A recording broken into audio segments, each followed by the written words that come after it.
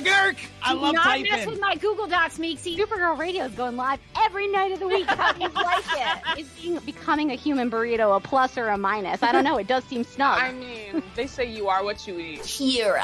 I love that. So I do a podcast called Supergirl Radio, and one of our segments is Lena Luthor, Boardroom or Ballroom, because of the outfit. She looks like a boss in this coat.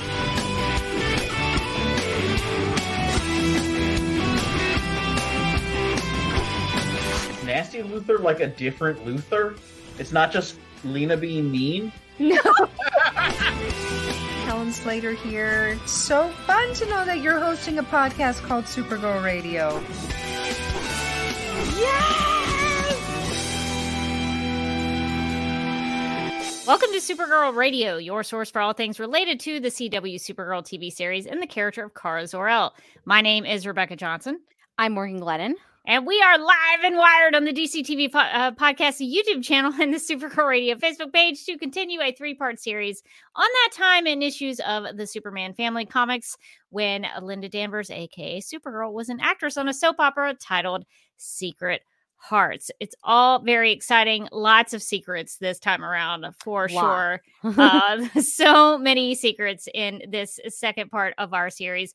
But before we get into what those secrets are, we need to get to the news. According to the Hollywood Reporter, Anna Nogara. I think that's right. Noguera, maybe? Noguera? Okay. Noguera. Yeah, I saw several different... I tried to look up the pronunciation. I think it's Anna Noguera is my best guess. Okay. Anna Nogara. The actress and playwright who is now making forays into screenwriting has been tapped to pen Supergirl, Woman of Tomorrow, a standalone feature centered on the Kryptonian cousin of Superman being developed by DC Studios. No director is attached, and Nogara's deal only recently closed. The project is actually a redo for Nogara. The writer was quietly hired to pen a Supergirl movie in 2022 when Warner Brothers was developing the project as a spin-off of The Flash. Then in post-production, Flash featured Sasha Kajay. I forgot to put the pronunciation in there. I was so close. As the heroine, and the hope was to launch another DC film franchise. Those hopes were seemingly dashed when Gunn and Safran were brought in to oversee a reorganized DC arm. That project was tossed as the new executives focused on creating a brand new slate separate from former DC Films boss Walter Hamada's vision. Early this year, Supergirl was revealed to be part of that slate as a project without any connection to the Flash movie. Rather, it was now connected in title and story to a comic book a miniseries written by Tom King that was published in 2021 and 2022 and sought to redefine the character as something more than just a girl version of Superman. Excuse me, article. Yeah, I had issues with that too. I'm actually glad you said something because she's so much more. She's a soap opera actress, even. A star soap opera actress, as we'll discover in this do it second all. part. I don't remember Tom King telling us that he was doing this to differentiate Supergirl from Superman. I thought he said that he just wanted Supergirl, like his legacy that he wanted to leave on this series was that he wanted Supergirl comics to always be selling. He always wanted that, that Supergirl would always be in demand as a comic book. So I don't know where they're getting this idea that that Tom King wrote it as a way. What does it say to redefine the character as something more than just a girl version of Superman? I don't remember. Maybe Tom King said that in an interview somewhere that I haven't read or seen. But I thought that was weird. Offensive. Offensive. How dare you? The article goes on to say the comic featured Kara Zor-El, aka Supergirl, who, along with Superdog Crypto, gets caught up in a young alien girl's galaxy-spanning revenge quest. DC Studios is keeping the project's plot under wraps. Gunn and Safran liked the work of Noguera, maybe? Noguera. Gunn and Safran liked the work Nogueira had done on the previous Supergirl project and quietly brought her back, even giving her an overall DC writing deal. Nogueira may be best known for a stint on the CW's The Vampire Diaries, with acting credits including The Michael J. Fox Show and The Blacklist. But she has also built a thriving writing career. Her play, Which Way to the Stage, debuted off-Broadway in 2022, and she's working on an adaptation of author Alice Sola Kim's short story, Mothers Lock Up Your Daughters, set up at Warner's with 21 Lamps producing. So I was surprised by this news today. I wasn't expecting any Supergirl Woman of Tomorrow news. So that was a nice surprise. And you can tell the strikes are wrapping up because suddenly stuff is happening. Things are moving forward. I guess that's probably why they didn't announce it earlier, because of the writer strike. That actually makes sense. I'm glad you pointed that out. Yeah, I'm glad to see that things are moving forward with it. It seems like they're still planning on it. I assume we'll still get like a 2025, maybe 2026 release date, if we get it at all. Right around the corner. Don't you worry. I saw James Gunn tweet out something the other day, because the actor strike is pretty much wrapping up too, and it was about the Superman movie, and that will be coming out sometime in 2025, which makes me go, Supergirl's gonna be like 2026, I think. Also, is he gonna shoot and cut together a Superman movie in a year? Maybe. That's ambitious. It is. It feels like too bad. I mean, maybe he's got it on lock. He knows exactly what he's doing. He's gonna make it look great in a year. Andy comments in the chat that it's slated for July 11th, 2025, with the production starting this upcoming March 2024. I guess that's a year and some months. Yeah, it's like a year and a half, I guess. It's like 18 months, I guess. Yeah, totally 18. I don't know. I feel like it should probably take a little longer than that, but maybe he knows what he's doing. He's got a way to get it done faster. What if it was like our take on Superman has no special effects? Think about it. No, really, think about it. No flights, no tights for the big screen. I just imagine him like, okay, this is gonna sound crazy. It's all in one room. It's gonna be like Alfred Hitchcock's Rope, and there's gonna be no cuts. We're just gonna shoot it all in one take. You know, when you think Superman and you think 12 Angry Men, and they don't seem like the same thing, but they could be. A bold new take from James Gunn. New take. Well, so I guess, Morgan, I'm interested in your thoughts on this, because my first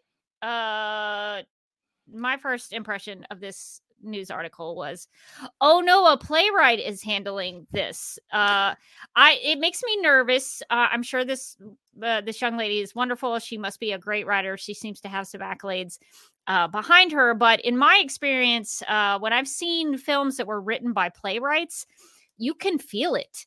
The most notable example that I can think of is Steven Spielberg's Lincoln film, which won all these awards and blah, blah, blah. I thought it was terrible. And the reason why I thought it was terrible was because it felt like a play. A lot of the scenes felt like it was written for the stage. And sometimes when playwrights do screenwriting, it can feel like that, because it is a different animal. It's like the difference between, you've written comic books. So you're a comic book writer. I've written that one. but there's a different skill set. There's a different method of handling different kinds of writing. Poetry is different from prose. Prose is different from news writing. News writing is different from TV writing. TV writing is a little bit different from film writing. So there's different approaches to that. And my concern is because Supergirl Woman of Tomorrow as a comic book is so visual. It's such a beautiful visual comic that I hope it's not just scenes of characters talking to each other like you would in a play. Because a play, you're only when you're doing a playwriting, you're basically, and I'm not speaking as a playwright because I don't know, I've never written a play, but I imagine that when you sit down to write a script or a story for the stage, you're not worried so much about the visuals because the set's already done. The costumes have already been picked out. All that stuff is already done. You're just worried about the dialogue and where people are moving around on the stage. That's all you're worried about. But for a film, you have to think a little bit bigger and a little larger and a little more visual. So I have my concerns about this, but I'm hoping that she will do a great job. I think some of the work has already kind of been done for her. The story already exists.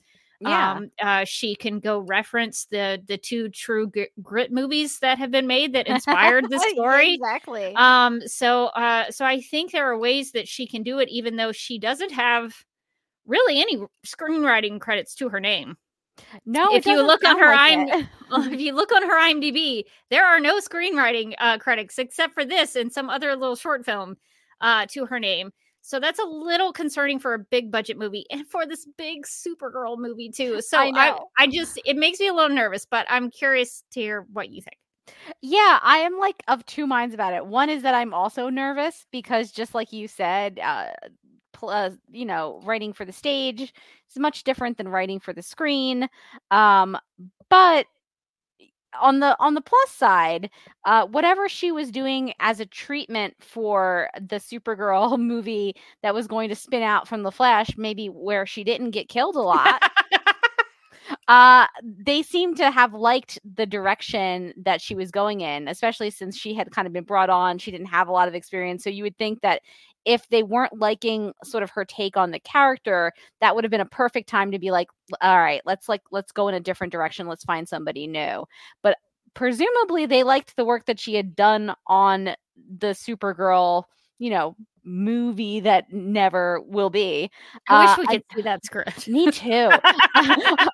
Enough for them to be like, all right, let's let her have a shot at this other project. So on the one hand, it seems comforting that they liked it enough to keep her around. On the other hand, I am really concerned that she hasn't written a feature film before. And as I think all of us know who have watched a bunch of these superhero movies, they can be kind of a tough one, especially as like studios get involved. It's IP, so people like the studios and the DC can get kind of precious about things. So hopefully she can just go ahead and do a good job and like get in there with the story that we already have from the Tom King run. So I mean, obviously we liked the Tom King run a lot. So the story, I think if they use it, is pretty solid. Don't say that. Don't even put it out there that they can change things.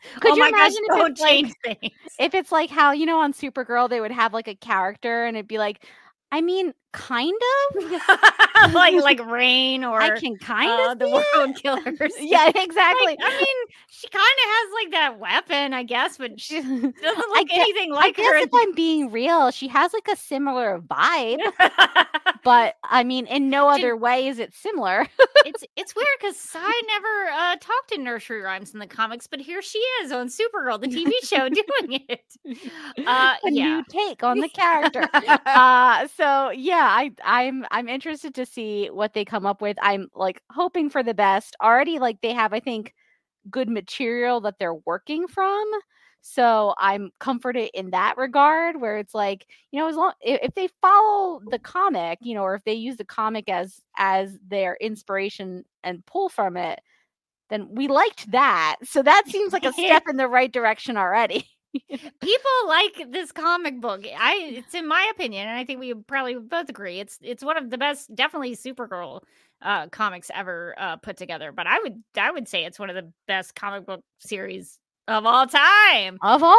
Even. I mean, and obviously some of that was the artwork, which like every single piece of art in that comic you could just like frame it and put it on your wall. And so that's going to be a little bit different. But I would love it actually if the movie pulled some of that visual style from the comic, because I think that could be so unique to add in. So this is what could help Anna Noguera. She can kind of do her pass on the script, and then whoever they get for the director, oh my gosh, they have to pick somebody good. They have got, if they're going to have this first time screenwriter write the screenplay, They need to have an expert filmmaker has been doing it along. Like, I have high expectations for this. You got to nail the visuals. You got to nail the Western feel. You got to nail the casting and the relationship between Kara and Ruthie. You've got to nail this stuff. So, and on a more personal level, if I don't listen, guys, if I don't see that horse, getting close. If I don't see that horse in this movie, I am going to flip out. Comment better be in it. If they're like, that flying horse is a little silly. We don't need that in here. I'm gonna lose the flying horse. I'll be like, excuse me, the people are me. It's like I jump through like into the Warner Brothers studios. They're like, what if the horse didn't turn into a man? What if it was just a horse? Even then, it would still get. I just scream sacrilege as I dive in. Venkata in the chat says, "Do you think Greta Gerwig would direct Supergirl Woman of Tomorrow?" I hope not. I thoroughly disliked Barbie. While the aesthetics were great, the storytelling was garbage, in my opinion. I know a lot of people like the Barbie movie. I was not impressed. I know Greta Gerwig, though, does have some titles under her belt. So she does have some experience being a director on a big film, especially for Warner Brothers. So I could see them picking her. But oh my gosh, even when I think about the Barbie movie, it makes me kind of sick to my stomach a little bit. So like it makes me physically ill to think about the Barbie movie. It's so funny. I'm on the other side in that I loved the Barbie movie. I went as Barbie for Halloween. I was like, "Hi, Barbie" to everybody. See, I like the world of that. I love that. At Dragon Con, they were all the cosplayers were "Hi, Barbie, hi, Barbie." I think that's great. The film, though, the screenplay, the writing, the dialogue, it was awful. I couldn't stomach it. But I do like the aesthetics of it and the world that she built. So I think that there were some positives to it. Yeah, I mean, I could see them maybe going with her again because she just opened a huge movie for them, and it was female focused. And the aesthetics, I think she does a really good job with it. Like the Barbie world is very bright and it's very like happy and it's very, it really does read as like Barbie, like a childhood Barbie. So I could see her being able to maybe like do the visual aspects of it, absolutely, where it's more a little bit more painterly and like pretty. I think that she does really well with aesthetics. I mean, at least she did in Barbie, and she was Lady Bird was also great. So I have not seen Lady Bird, so I cannot comment on that. Although I've heard good things. Lady Bird hit me a little bit too close to home because it's like it takes place in the early 2000s, and she's going to a Catholic school, and I was like, oh God, my life. I agree. I think Greta Gerwig would do a good job visually. I just have a fear that she would have Ruthie rant about the patriarchy every 5 minutes.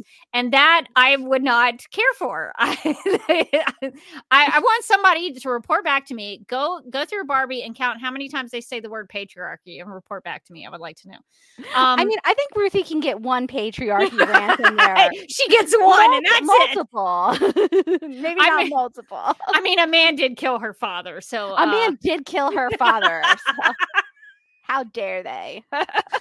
So, spoiler alert, I guess, for people who have not. I have to say, for some reason I forgot that Greta Gerwig also did Little Women, which was also very good. Were they ranting about the patriarchy in Little Women?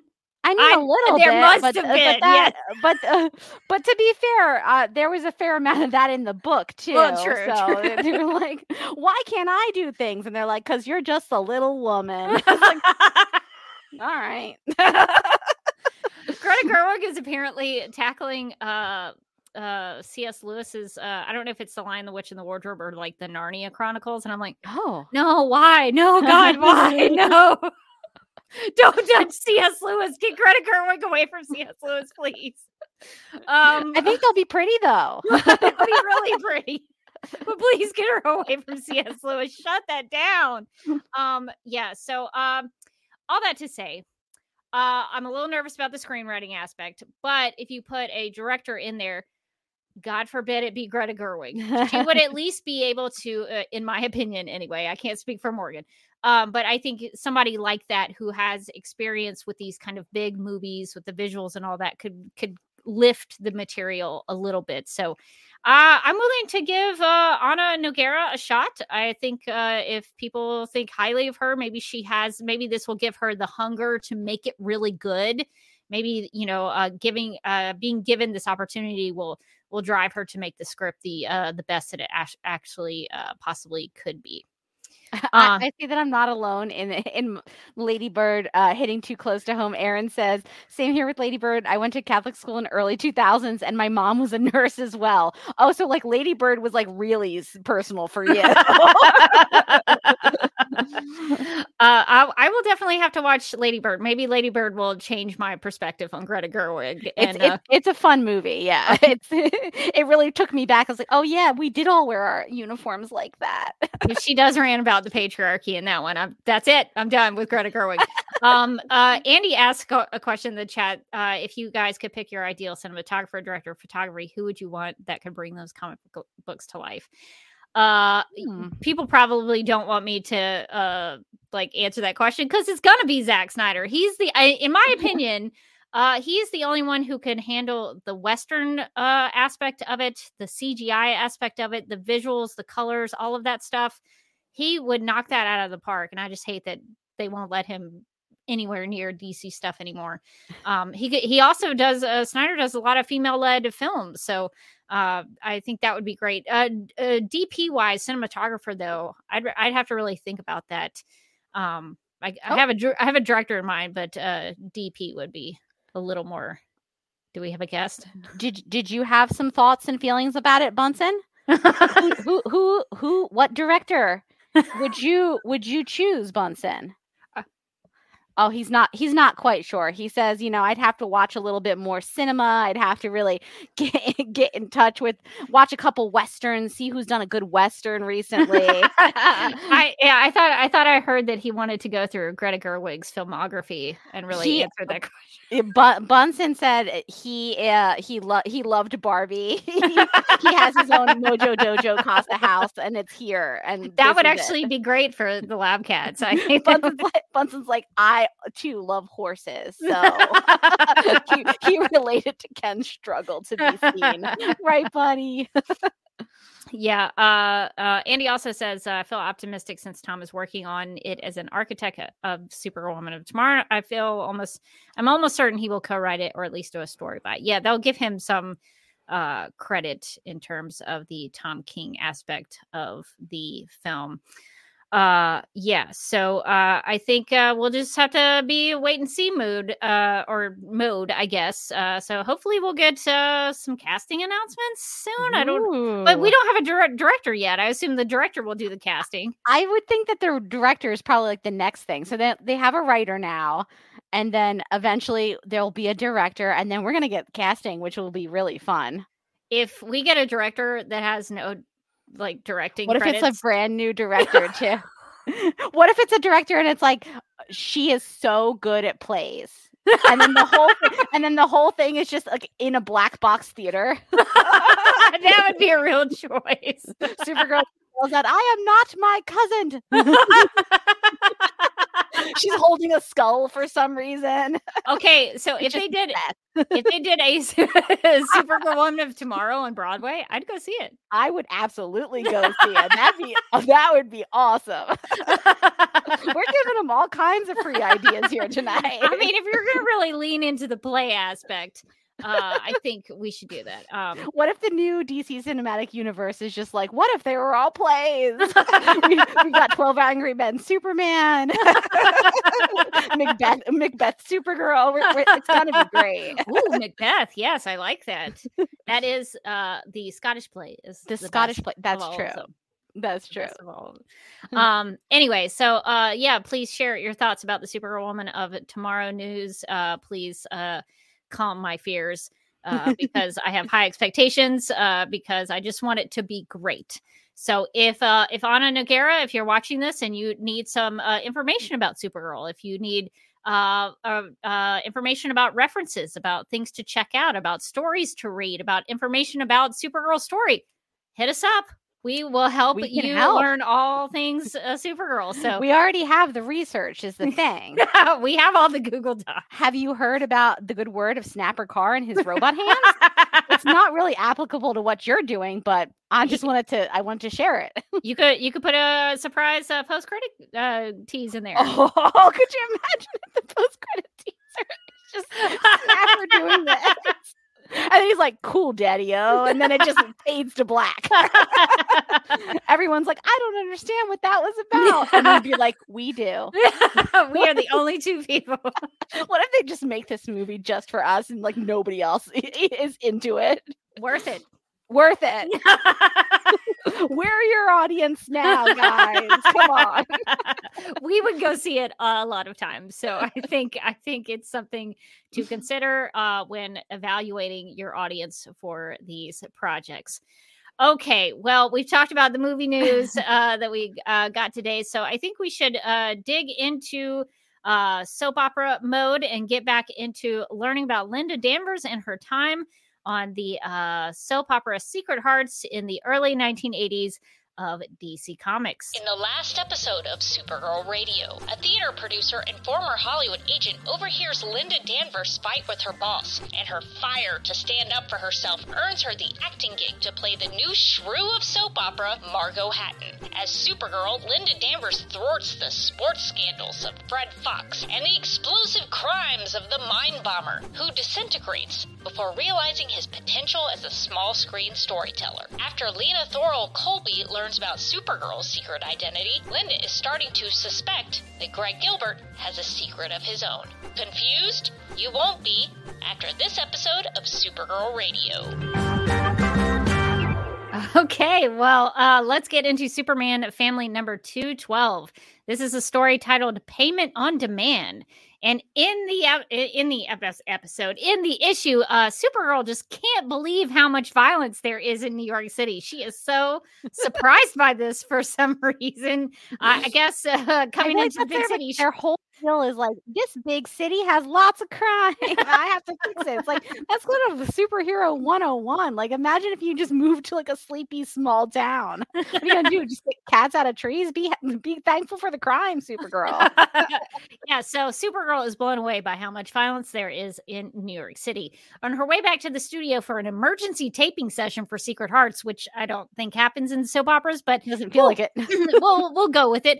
An emergency taping session for Secret Hearts, she runs into a brawl in the GBS lobby caused by, quote, some costumed weirdo, unquote, who calls himself BlackRock, who tried to bust in. BlackRock is a familiar name to Supergirl. She's heard cousin Superman mention fighting him. BlackRock wears a, quote, crazy getup, unquote, that includes a purple mask and cape, green top and gloves, which are decorated with what look like lightning bolts or just kind of jagged lines. And the lower half of his body is made up of cohesive black particles. BlackRock uses. I really thought it was just like a bunch of pebbles. they're supposed to be particles. Okay. So BlackRock uses a weapon called the Power Stone against innocent men in the GBS lobby. The stone's raw energy can assume any form that he wishes. To prevent Supergirl from thwarting his plans, BlackRock uses the Power Stone on Supergirl, imprisoning her in a cocoon that her super strength has trouble smashing through. So BlackRock, this villain, has come into or GBS is what they call it here. Sometimes they call it WGBS, but it's just GBS in this issue. And he is coming to try to get something. So while held back for a short time, Supergirl does break through the energy barrier that BlackRock has put her in. And as soon as she does, one of the studio guards shoots at BlackRock, and the gunshot passes right through him because his lower half is the particles.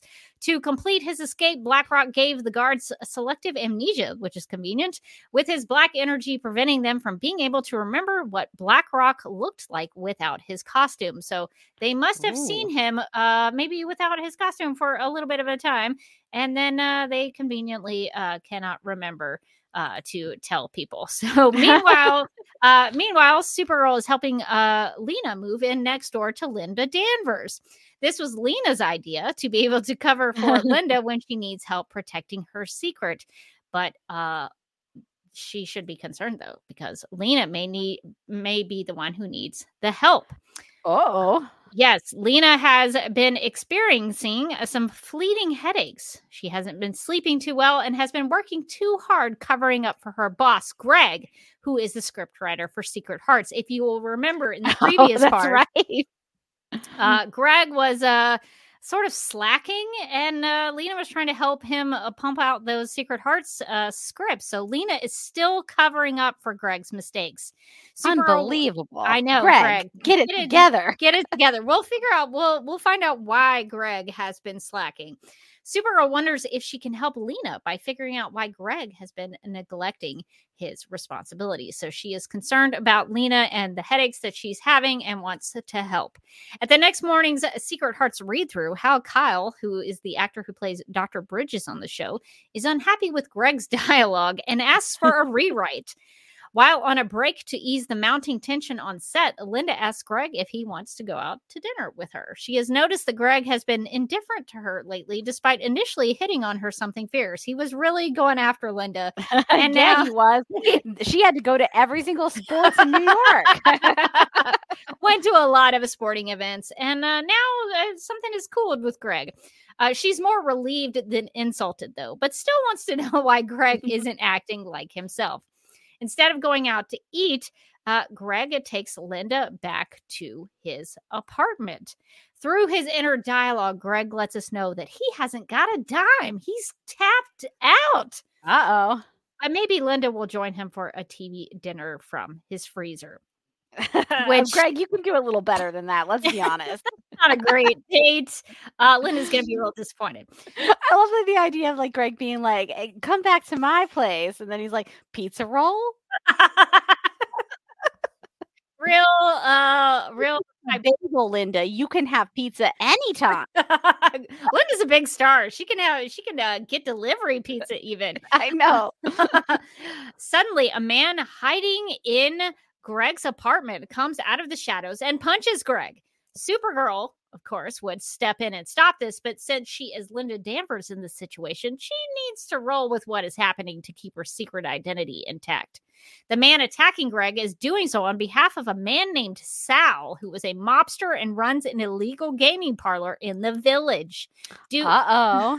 Now we probably can surmise why Greg doesn't have a dime. Greg, what are you up to? Due to bad luck in a high-stakes poker game, Greg owes Sal $30,000 and hasn't paid him yet. And this is what year? This is 1981. I don't know. My favorite thing is the inflation calculator. Oh, yeah. I'm going to find out because that's a lot of money. That's a lot of 80s money. That's a lot of money now. That's a lot of money now, but it was sure a lot of money. Oh my God. That was $100,000 in 1981. Greg was real bad at poker. Greg, you got to know when to hold them, but you also got to know when to fold them. He was not folding them, apparently. So Greg eventually gets the upper hand with this guy who's come into his apartment during this encounter, and while throwing a punch at the intruder, Linda does help him out. She secretly assists Greg by using her super breath to help Greg pack a powerhouse punch.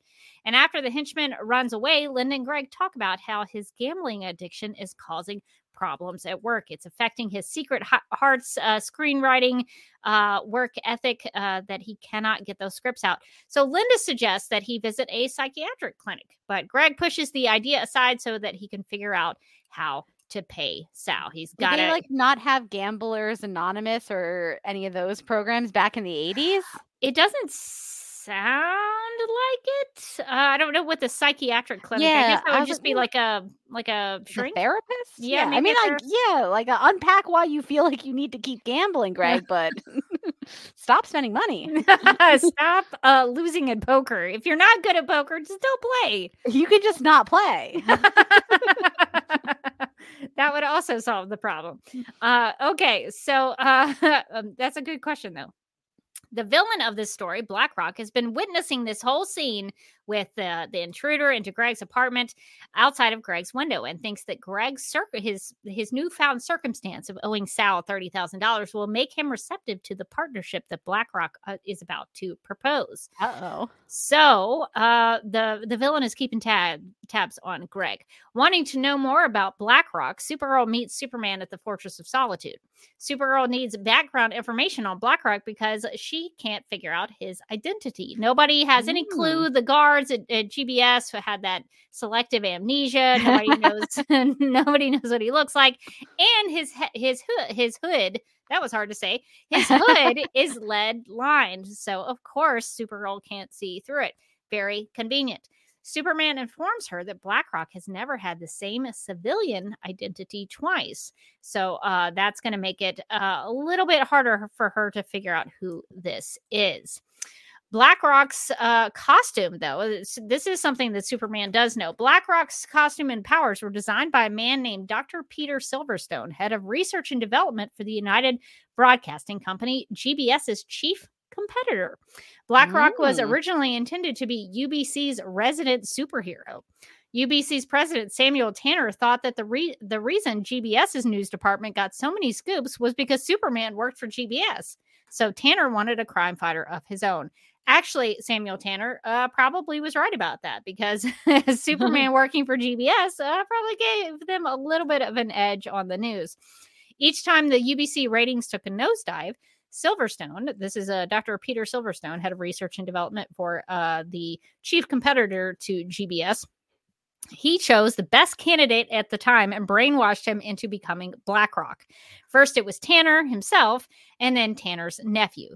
To this day, neither man had any recollection of ever having been BlackRock. Also very convenient that everybody's just forgetting everything. So this news means that this latest incarnation of BlackRock could be anyone. Watch out. It's like dun, a whole, dun, dun. like a Leviathan situation. I was about to say, you know what this sounds like? It sounds like what they lied about Leviathan being. Leviathan could be anyone or no one. It turns out Leviathan could be anyone, but it's really Pencil Skirt and Rama Khan. That's all we really got. They've been the main people. And that older lady, I forgot. I think her name was Margot too, maybe? Oh, I think it was Margot. Yeah. R.I.P. Margot. Never forget. All right. Well, continuing on. Meanwhile, BlackRock has approached Greg with his proposal to take care of Greg's gambling debt. Or murdering Sal. Greg isn't really sure. This conversation is taking a weird turn for Greg. And he thinks that BlackRock is saying, like, take Sal out. And so he's concerned that BlackRock is going to murder Sal. And he doesn't want to have anything to do with that. But BlackRock will take care of Greg's gambling debt if Greg will steal the blueprints for a 3D television from the GBS research lab. 3D? Now, keep in mind, this is 1981. That was some cutting edge technology. We ended up having 3D televisions in the future. We did. Although I never had one because I thought it was a kind of a silly idea, but they existed. No one really did, but there's a reason we don't all have them. Not that exciting. I don't really like 3D. No one really does. Those flimsy glasses on, and they're kind of. I don't even like to go see like the movies in 3D. Me neither. Because like about halfway through the movie, my eyes just get tired. I'm like, no more 3D, please. Just normal for me. Thanks. Am I going to sit at home and watch The Crown in 3D? What do you want from me? It's like I'm really there. The corgis, they're like they're in the room with me. Like, why am I going to sit at home and watch 3D? But anyway, that was a thing that they talked about in 1981 as being something brand new, and now it got realized. That's true. It wasn't popular, but it got realized. There are going to be a couple of instances like that with some of these things here in these issues that I think are very interesting history-wise. So Greg is supposed to go steal the blueprints for a 3D television from the GBS research lab. And I should point out that a television station is not going to be doing research on how to make new TVs. That's going to be like That's Samsung. my uncle actually worked for Philips Magnavox and some okay. other things. So my uncle actually is he has the patent for picture-in-picture television. Whoa, so that's pretty cool. It is pretty cool. He actually used to do computer stuff and would be at conferences with Steve Jobs. So whoa. Anyway, those kinds of companies would be doing the television research on how to make new televisions, not the network studio. Yeah, it's not like NBC's in there, like. So I find that a little hard to believe, but maybe in the 1980s, that's something that they were doing. I don't know. This is a Wild West back then, so who knows? Okay, so we know about Greg and the blueprints for the 3D television. Well, hearing an alarm that Supergirl installed in Lena's apartment, because remember, Supergirl is helping Lena move in. So now that Lena knows the secret, Supergirl's putting an alarm in her apartment so that just in case she ever had an emergency, Supergirl could fly over to Lena's apartment. And at this moment, she does it and discovers that Greg is there because Greg asked Lena to call Supergirl because he thinks BlackRock is going to kill Sal and hopes that Supergirl will help him prevent a murder, which is a pretty valid concern because BlackRock does go to Sal's casino. And and Sal's casino is referred to by the comic as Sal's, quote, little den of iniquity, unquote. Supergirl flies in just in time to start a fight with BlackRock, causing BlackRock to threaten that he won't help Greg with his gambling debt. So Greg really needs BlackRock to help him with this, but things have gone a little bit awry. Things have gone astray. We have a correction from Mark in the chat.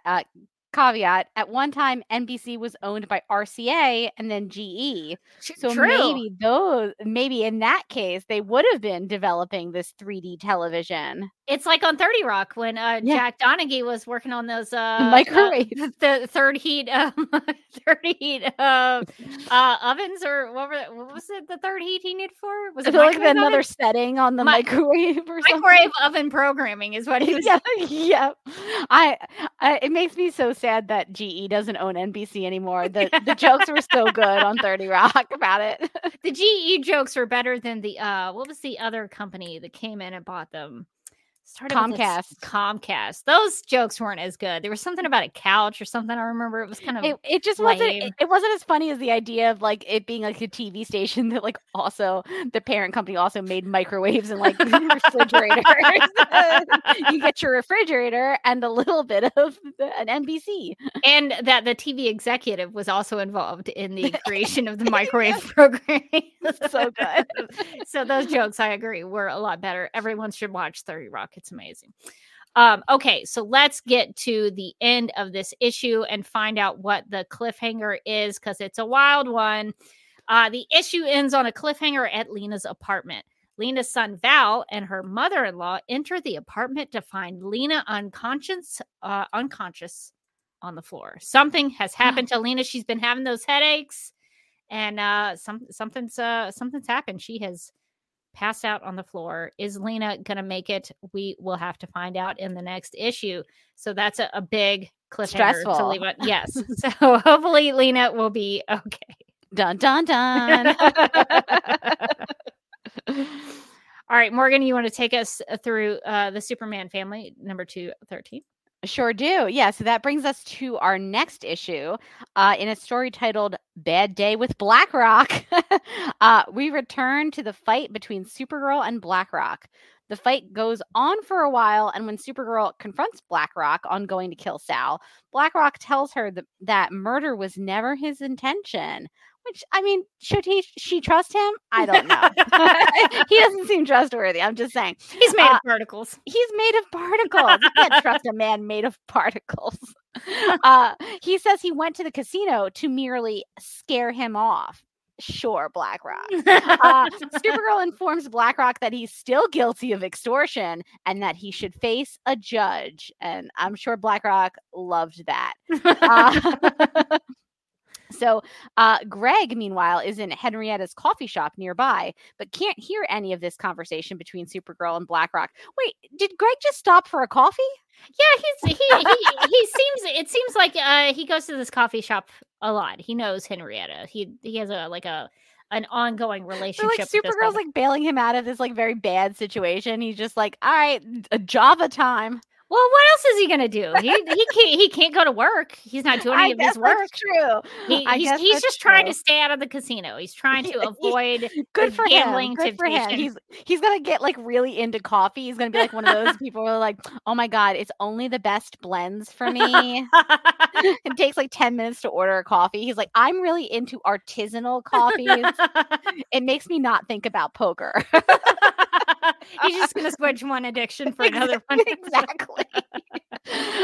Greg wonders what to do if Supergirl can't defeat BlackRock and concludes that if she can't, he still needs to hold up his end of the bargain and steal from the Galaxy Broadcasting System. Greg, I feel like that's a weird conclusion to come to. I think there's some other options, maybe. I feel like something in the middle there.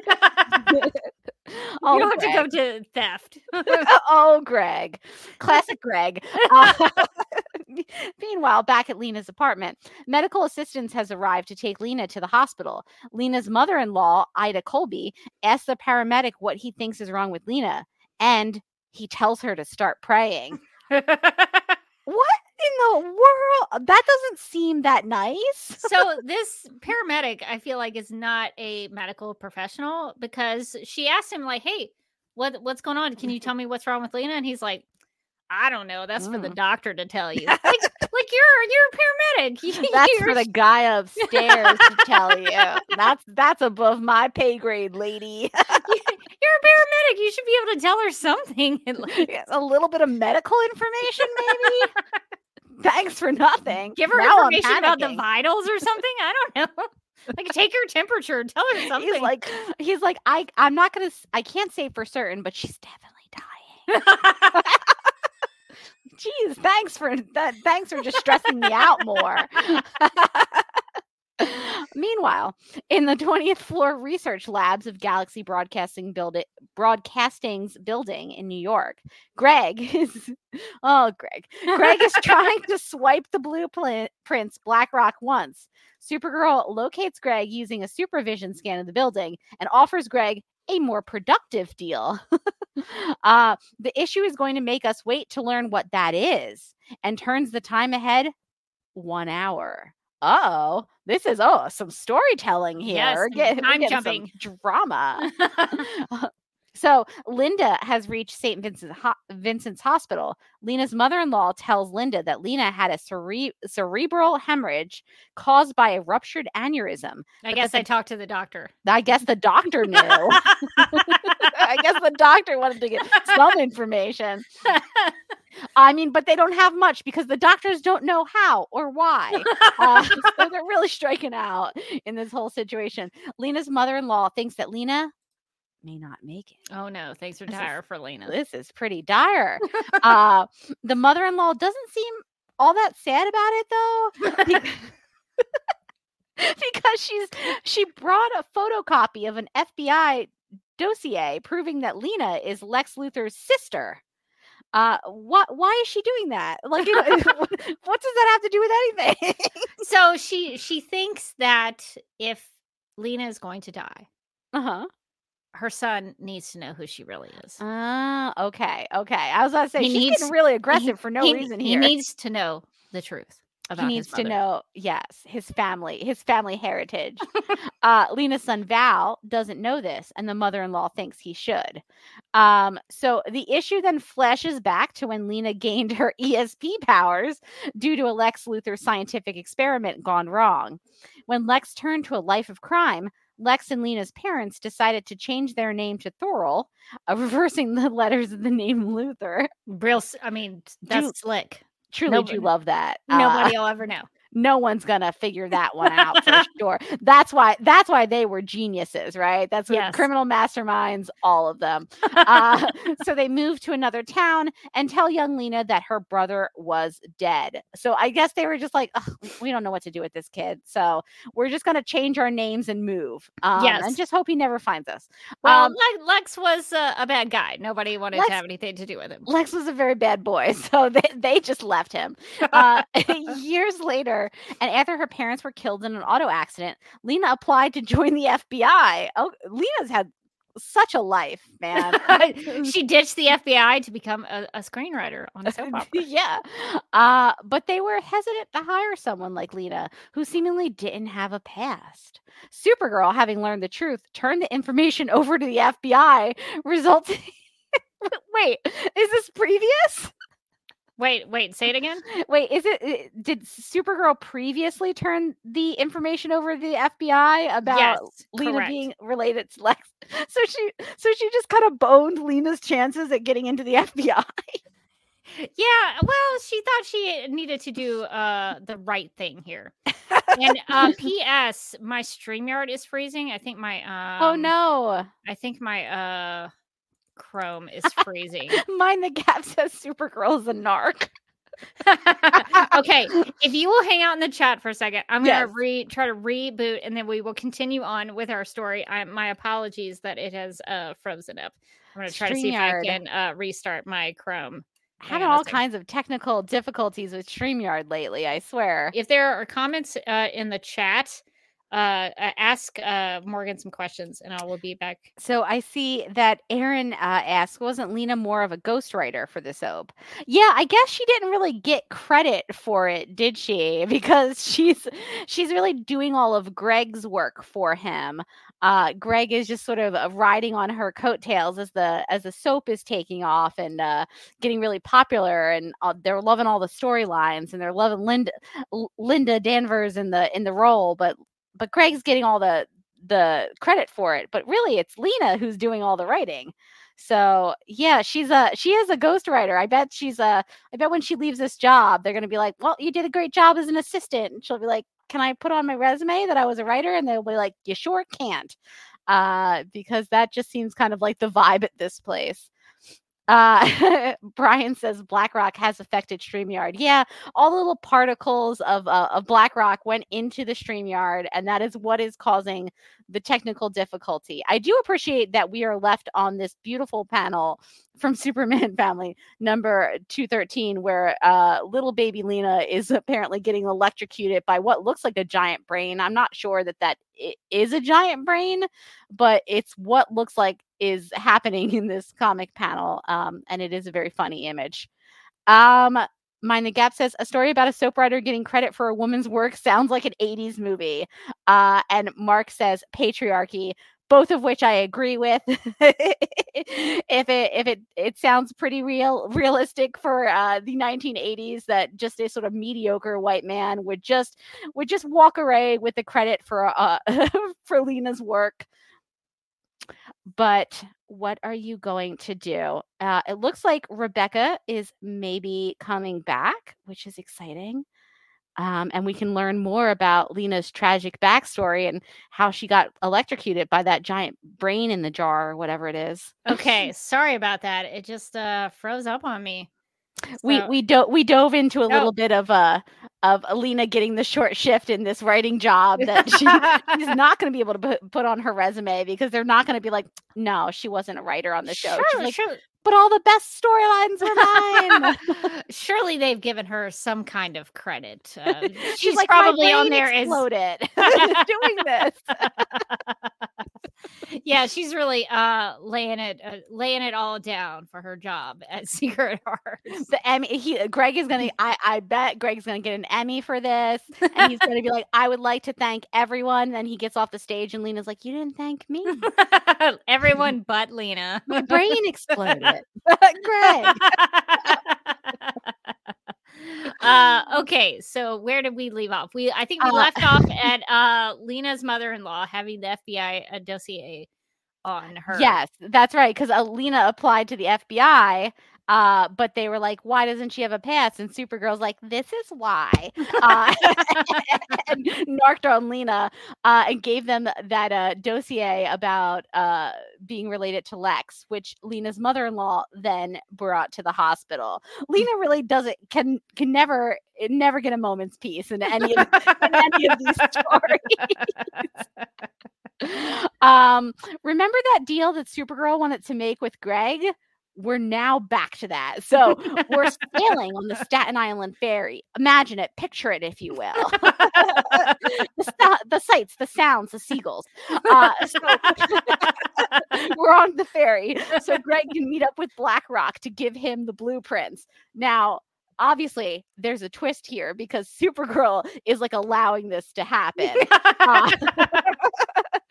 After handing them over, BlackRock pushes Greg, who cannot swim, into the water for betraying him. This is pretty harsh for Greg. Greg is having a pretty bad day. I also want to make a note about the visuals here in the comic that BlackRock has a trench coat and a hat on. It's a great disguise. You would never know. You would never know it's BlackRock. He's still got that like pink / purplish like mask on. But He's the trench coat is covering him up. No one will see me now. He can create selective amnesia for people, but he's just chosen to go undercover. This is a better disguise, really. So Greg's now in the water. Splosh. He is in quite some trouble. But thankfully, Supergirl flies in and fishes Greg out of the drink and grabs the blueprints. To get the blueprints, BlackRock follows Supergirl into the Lincoln Tunnel. Oh no, so much traffic. This is not going to make somebody's evening commute any better, let me tell you. They're several hundred feet below the Hudson River, where his body rematerialized thanks to BlackRock being powerless, where broadcast signals don't reach. The Power Stone converts radio and TV waves from the atmosphere into raw power. One of the things I don't like about some of these like early 80s comics is they went so hard on like the scientific thing. They wanted to really make you understand what was happening, and I'm like, it's too complicated for me. I can't keep up with that stuff. Just say that like he can't use his powers here. That's fine. I don't need to know why. Like, have it be like timey-wimey logic. We're all gonna go with it. We don't care. I don't care about the broadcast signals and the Power Stone. And it's too much. Lena has ESP and she's writing. She's ghostwriting a soap opera. Like we're with you. Keep it simple. I can't keep up with all this. You don't have to have it grounded in reality. It's not. He's a particle man who comes out of the TV. So Supergirl unmasks BlackRock to reveal that he is Dr. Peter Silverstone, UCB's Director of Research and Development, who wanted the 3D TV plan so he could come up with a competitive version before GBS could get theirs on the market. It goes all the way to the top. Just corporate espionage. Like the most boring version of how this could have turned out. He was like, we're going to make all the profits this quarter, Supergirl. He like gets out a PowerPoint slide. He's like, let me show you my deck. This is something I can understand. Exactly. Yeah, no, I get this. Yeah. Evil corporate people. Yeah, that makes more sense in my daily life. So Supergirl informs Greg that the only way for him to stay alive and out of jail is through his legal testimony to help bust Sal's operation for good. In exchange, Greg will be granted immunity from prosecution and relocated with a new identity under the DA's witness protection program, canceling his TV writing career and his run on Secret Hearts. So this is actually quite sad. Yeah, well, Greg is not going to deal with the debt. Yeah. And he probably won't get killed by like mobsters. That's great. I mean, that's both of those things are great. Well, on the other hand, he's missing out on soap opera writing. Yeah, that's going to be a downer. Like what job, like his next job, his like witness protection job, it's not going to be as fun as soap opera writer. No. And also, he was barely even doing that job. He never showed up doing to that work. job. He was too busy taking Linda out. Yeah, spending all his money on those sports tickets and U.S. Open seats and stuff. So maybe soap opera writing is not something he really cares about. Maybe that it was wasn't just his real his calling. gambling addiction. I think so. I think he's gonna be. I think he's gonna be fine somewhere else, heating up his little pizza rolls, his Tostinos, so in some other city. So the issue ends with an update on Lena's condition. she has had a miracle breakthrough. Mrs. Colby hasn't told Val about his mother being Lex Luthor's sisters yet, but Lena awakens in her hospital room thinking she has the weirdest dream that Lex Luthor is her brother. Wait, she doesn't remember? No. Yeah, this is not something she knows. Oh my gosh. Yeah. Oh wow, it gets pretty crazy. Wanting to get herself out of bed to get herself together, Lena looks into a mirror and notices that her head is shaved from an operation. Now she can see the family resemblance. She wonders if it's true. Can she really be Lex Luthor's sister? Dun dun dun. My question is, where did she think the ESP powers came from? I have a lot of questions about her like not knowing. And also, did she just make the connection because of the bald head? You think? I think Or so. was She's like, I see "I'm something inside bald. myself now. He's bald. We are related. It's just like looking into my brother's eyes. It's all coming back to her now. That's what's happening. So Lena is suspicious. So let's get into the Superman family number 214. At the beginning of a story titled The Strange Revenge of Lena Luthor. So this is gonna go Supergirl shouldn't have knocked her out. Supergirl goes to visit Lena at home, but Lena feels like Supergirl has betrayed her, which she has, by keeping this big secret about Lex Luthor being her big brother. So she has figured this out. Betrayed her in a couple ways. She knows that Lex is her brother now. And Lena's not taking any of this well. She is concerned that she and her husband might have passed on a bad seed to Val, her son, and might have created another evil genius. She thinks that this is all DNA related. Lena's emotions become physical anger because her neurosurgery gave her telekinesis powers, and she causes her to crash things in the room. Things are flying all around in the room because she's getting angry at Supergirl. The reader of this issue is told that Lena's ESP powers, though, are gone. What? She's gained telekinesis powers, but her ESP powers, no more. Twist. And it should also be mentioned that as a result of Lena's surgery, Alina has lost part of her memory and has forgotten, conveniently, that Lena Danvers is Supergirl. So she no longer... Oh, what a convenient twist. knows that Linda Danvers is Supergirl.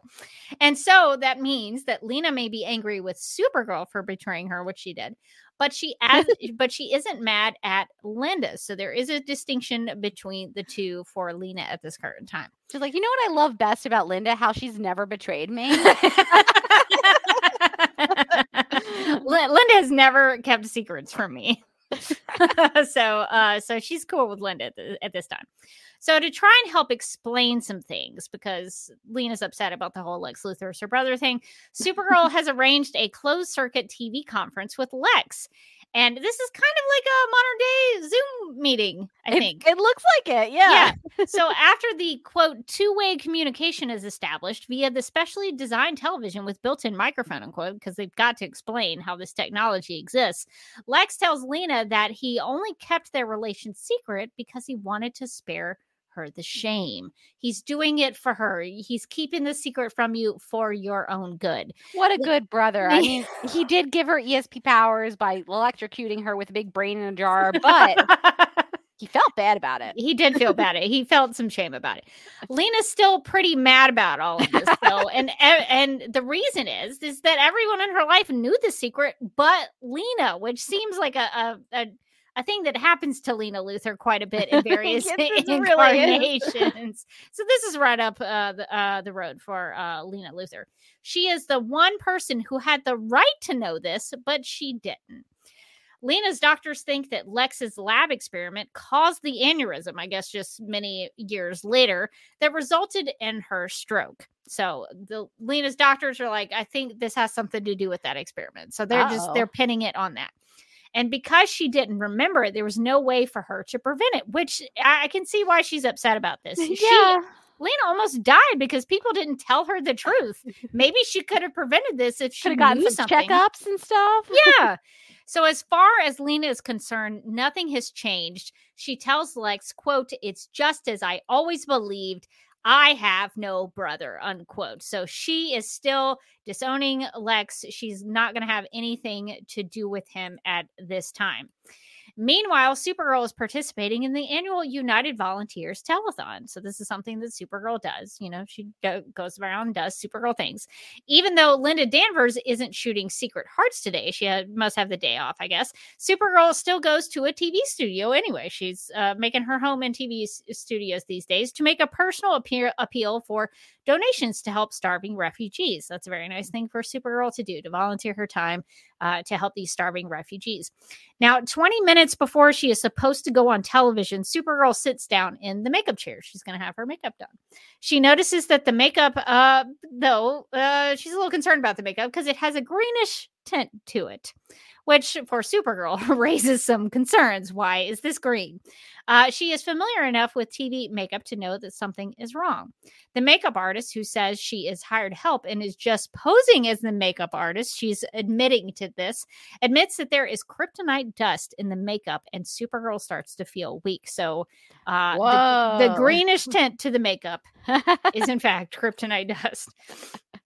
This fake makeup artist also has a paralysis ray on hand, apparently, and she uses the paralysis ray on Supergirl to make her arms and legs feel heavy as lead and make it so that she starts to feel sleepy. So Supergirl's been affected by kryptonite, and she's basically feeling paralysis through this paralysis ray that this poser as this makeup lady has used on her.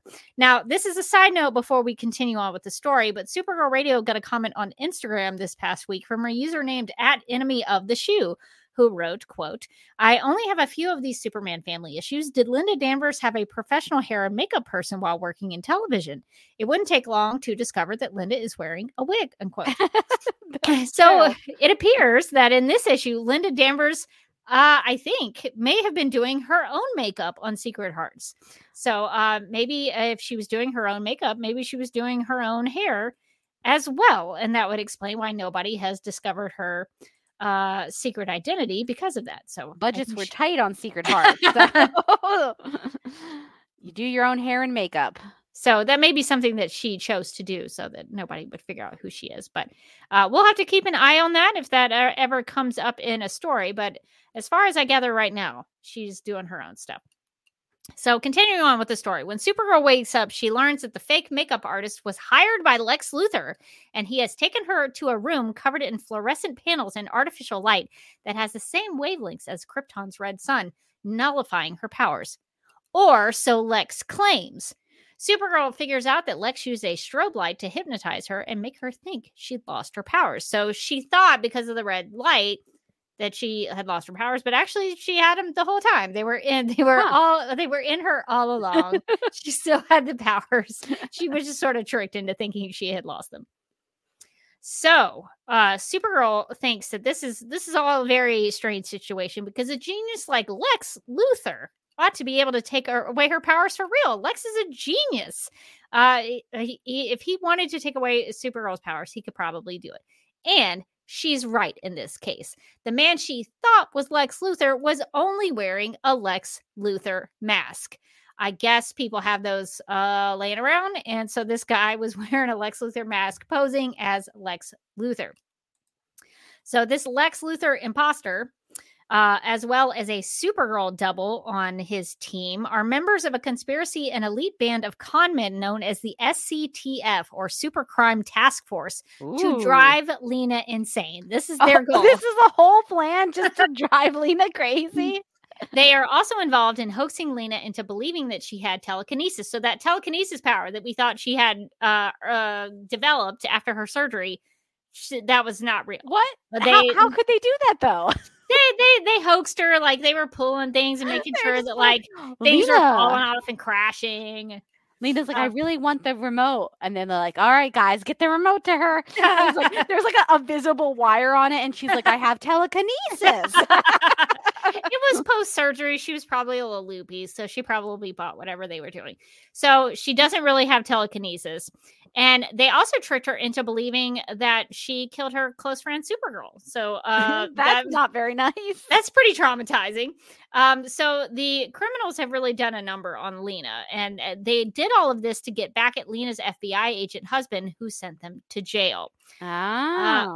Lex, meanwhile, apologizes to Lena for talking about their relationship to Sam, his cellmate and member of the SCTF. So the whole reason the whole reason all of this is happening is they're trying to get back at Lena's FBI agent husband, and this is because Sam, Lex's cellmate, was a member of this group. So that's he's kind of the ringleader of it.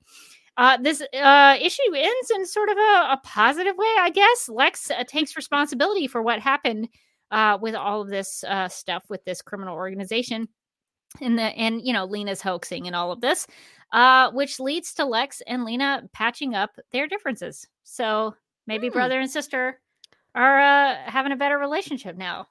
That's really touching. Although, how mad would you be if you thought you had telekinesis, which is a very cool power, and then it turns out you didn't? You're like, oh my god, I was so excited. I was gonna finally put up that shelf I've been meaning to.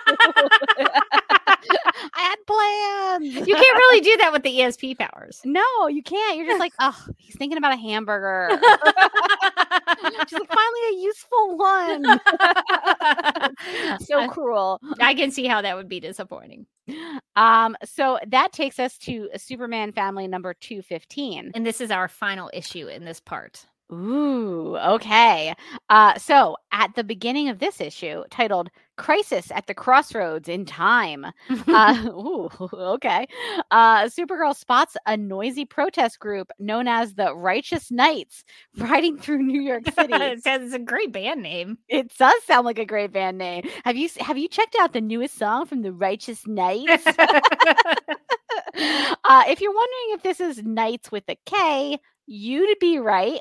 This group wears knight armor and rides horses, which seems weird. Since plans to convert a loft building into a Montessori school were announced, Supergirl figured the Knights would target it for a torching. I'm so sorry. What are they? I'm so sorry. What are they protesting? Why are they mad that they're turning it into a school? That's a good question. Hate Montessori? The issue just kind of makes them out to be this like a group that's causing chaos. Yeah, we're just so angry about Montessori schools. I mean, maybe they believe that everything was better in the medieval times. Maybe you know what they didn't have in medieval times? Montessori. How dare you? People should not be educated. Shouldn't go to school. That was not something they did back then. Get out of that school, you peasants! They yell in their knight armor. Unfortunately, I don't think the issue really delves into that. It just says these people are a rowdy bunch. They don't like the school, and so they're gonna burn it down. I feel like I just can't. I have so many follow-up questions that the issue is not interested in answering. I want to know more about the Righteous Knights. Why are they on horses? Why do they have armor? Why not? I guess why not? They're like, listen, we just do us, okay? And this is what we love. And I'd hate to take that away from them. But I think Supergirl's going to, because they're going to torch that school. So the Righteous Knights successfully set off a bomb. Guys, it's not that serious. Why are knights using bombs though? I don't. That's anachronistic. Guys. That's not on brand. That's not any better than the Montessori school. Cracked open by the blast, and a mobile figure on the building's ground floor, dressed in futuristic garb, is revealed. So now there's a futuristic person, and there's knights. So I'm excited about where this is going. Well, the title did suggest there was a timey-wimey stuff in here. They're gonna have to fight to the death now. So the figure shimmers, fades, and vanishes, only to be replaced by another oddly clad prisoner, equally immobile. But soon, long unused muscles strain for life, and the figure starts to move.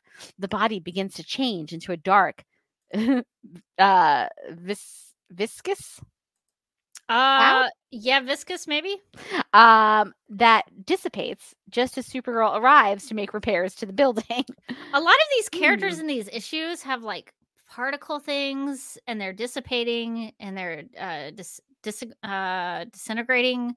A lot of these characters are disappearing. Interesting. They do this a lot in these issues. I don't know what the fascination is with these characters like disappearing and disintegrating and made of particles. I don't really understand it. It looks like Mark says in the chat that their reasonings was in the panel they showed. They're against daycare because it allows women to go to work instead of staying home raising their kids. That's right. They're That's sexist nice. Did not see that coming. Okay, good Supergirl. You should definitely beat them up. You know what Greta Gerwig would say about that? Patriarchy. Good catch, Mark. I'd forgotten about that. That's insane.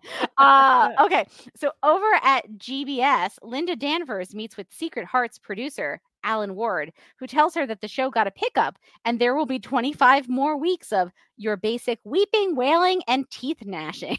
That's all the best stuff in a soap opera. Amazing. Alan tells Linda that ever since she came on the show as Margot Hatton, it's been a smash hit.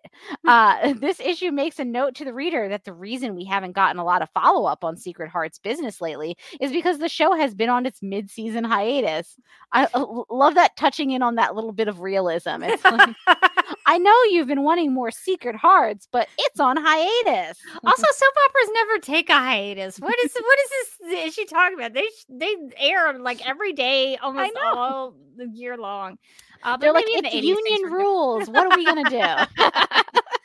And I don't know if Alan Ward can attribute Secret Hearts' newfound ratings hike to Linda, although I'm sure she's a great actress. But we can't forget about the Mind Bomber's fantastic storytelling. That is true. The Mind Bomber really had something. And he was so talented. People go to soap operas for the storytelling and the true. narratives that are being spun. So I feel like the Mind Bomber really needs some credit. We should put some respect on the Mind Bomber. we have to acknowledge his talent. R.I.P. to the Mind Bomber. R.I.P. Since Greg Gilbert went into witness protection, Secret Hearts has hired new head writers, Herb and Marilyn Silver. This married couple used to be the head writers for Memorial Hospital, the #1 soap on the air. Is it Herb or it's Herb, right? I would think Herb, like Herbert. I'm pronouncing it like herbs, like you cook with. No, I think it's. I would say Herb. It's got to be Herb, right? Okay, that's what makes sense. Herb and Marilyn asked Alan Ward to do some audience tests, which told them that the audience love Linda Danvers, the actress, but that they think Margot Hatton, her character, is boring. The new head writers want to make Margot the show's new bad girl, which does sound awesome. Well, she was hired to be the new shrew. She was hired to be a shrew. She shouldn't be surprised by this. So I don't think Linda is the problem. I think the writing is the problem, which it has been a problem because Greg had a gambling addiction and he wasn't. There's a lot of behind the scenes and then drama. Lena went to the hospital, so the writing is probably suffered. Could you imagine reading the behind the scenes book about Secret Hearts, and it's like when things got a little weird behind the scenes, it was because the Mind Bomber had just died, R.I.P. And then Greg went into witness protection, and then Lena's head exploded. It turns out Lena actually was writing the story the whole time. But then she lost her ESP, and then she gained telekinesis, but then she lost telekinesis, and then she found out she was related to Lex Luthor. So now she's in a lot of therapy, and she doesn't have time for this. It's a soap within a soap. It's a soap within a soap. I love it. Interrupting this important Secret Hearts meeting is a villain calling himself Toxus, who happens to be the oddly clad and previously immobile character from the building explosion. The police suspect that Toxus was at the annual flower show at the Coliseum in search of some roses, blue ribbon hybrids worth big bucks. Wow, Toxus, come on.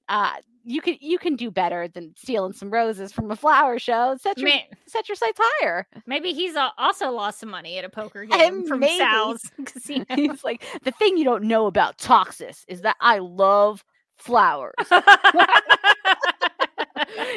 He goes up. He's like, "Oh man, is that a rare lily? Sick. Talks us out." What a terrifying villain he is. So Toxus gets into a skirmish with Supergirl and the police, firing some sort of gas from nozzles in his gloves, evading them by transmuting his body's molecule structure and exiting unnoticed through an air duct as if he was a wisp of smoke. Supergirl doesn't think that technology that Toxus uses comes from Earth, at least from present day Earth. Oh, dun dun dun. Toxus can filter out the component toxic substances in air pollution and use them in any way that he chooses, which can also include altering the molecular structure of the elements he manipulates. So See what I'm talking about? Like, I don't need to know any of this stuff. This is too much. So it's pollution that is to blame for Toxus, though? Yeah, pollution. Yeah, he's connected to pollution. So everybody get those low emission cars. we can get rid of Toxus. We can defeat him. Everyone's vegan now. This will come into play. Oh my God, yes. I'm so excited. We're going to save the city. We're going to get rid of the pollution. Could you imagine? Is this happening in LA, by the way? This is New York, right? This is New York. Oh, in LA, he'd be so strong, Toxus. He'd be unstoppable. So more trouble is brewing for Supergirl at a seedy West Side hotel when a silhouetted man had phone conversation with an unidentified person with the Hive about wanting to take another shot at Supergirl. But the issue tells us the Maid of Might won't learn the identity of this sinister schemer or confront him for quite some time yet, which is just as well. Right now, she doesn't need another headache. Yeah, Supergirl's got a lot going on. So they're like setting up storylines for the future now. They're like, don't worry about this now, but later. Even though it's like, if you're going to put it in there, you need to pay that off. Yeah, like know who this guy is. Yeah, keep us updated, please. So I guess we'll find out about this guy in the next issue. In our next episode. In our next installment. Dun dun dun. So that headache comes in the form of another Supergirl? So Linda comes fist to face with. The other Supergirl punches her while investigating the building Toxus escaped from. So this Supergirl calls Linda sister and claims to be Supergirl from her distant future.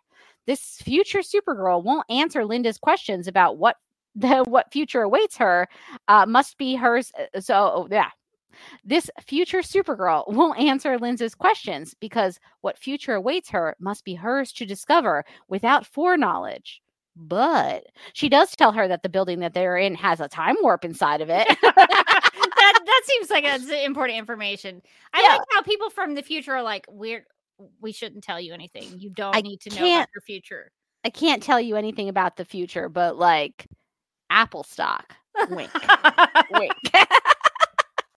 So the building they're in has a time warp inside of it that links their respective eras, created by an outlaw named Tal Balak, Belloc, maybe, who, while is a 20th century man, is also from the future Supergirl's time period. This is getting very complicated. It's so much. I have a headache now too, just like Lena. And this episode like finally does me in. It's like, oh God, she couldn't take it. her brain exploded, just like Lena's. The future Supergirl tells Linda that she needed Superman's help to defeat Tal Belloc, and because some of her powers are weaker than Linda's. Together, future Supergirl and Superman stunted Toxus long enough to permit her to bring him to her era, where he could be imprisoned. Superman doesn't remember helping future Supergirl or Toxus because she erased his recollection with super hypnotism. At his request, consent matters because he too understands the perils of knowing the future. This is the first I've heard of super hypnotism. I know about super ventriloquism, but Supergirl can just like hypnotize people, I guess, as well. That's a new one. A new one. Okay. She's got so many powers. Yeah.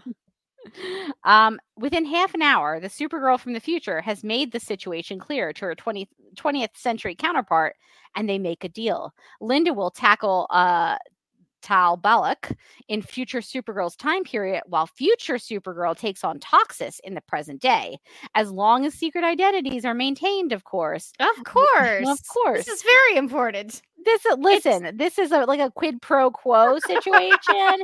So they're having like a handshake deal, I'm assuming. The secret identity is a pretty high priority item, though, for this. Oh, situation. yes, for sure. Yeah. With that, Linda Danvers steps through the time warp and across millennia. To make sure we've gotten this straight, Linda recounts what she has learned. Always good to recap, for people in case you're not following along. There's a lot of things happening. It's very timey-wimey. So much happening. The last time her future counterpart battled Belloc, she imprisoned him in the 20th century. Then imprisoned Toxis in her own era. 500,000 years later, Toxis was imprisoned in the place Linda winds up in through the time warp because in this far future, there is no pollution and nothing for him to manipulate. They did it. They figured out pollution. I feel like we need to get like the "We did it" banner and put it out. Mission accomplished. Mission accomplished. Pollution is gone. Oh, man. Apparently, the place Linda has ended up in through her time warp adventure is New York City, 500,000 years in the future, or at least what is left of it. Uh-oh. Yeah, so this is not the best outcome. There was a devil's bargain to get rid of all that pollution, I guess. Supergirl can only gape in astonishment at the sweltering volcanic landscape beneath her and the hovering cities overhead. Oh my gosh. She wonders how many disasters the Earth has had to survive to produce so staggering a change. I'm not 100% clear as to why the cities are hovering, though. Neither am I. That's something I don't fully understand at this point, but I'm just going to go with it. Yeah, sure. The cities are hovering. Everything is terrible. Linda sees floating cities built atop chunks of igneous rock and can't seem to control her flying power. Is it possible that there have been changes in Earth's mass and its gravity is lighter now? Linda also noticed that there is an orange sun, which she thinks means that over the years, the sun has cooled. It's become less intense than the yellow sun of her era, but it won't nullify her powers like a red sun would. However, it might weaken them. Oh, so she's going to have like the exact same problem as the other Supergirl. That's why the future Supergirl is a little weaker.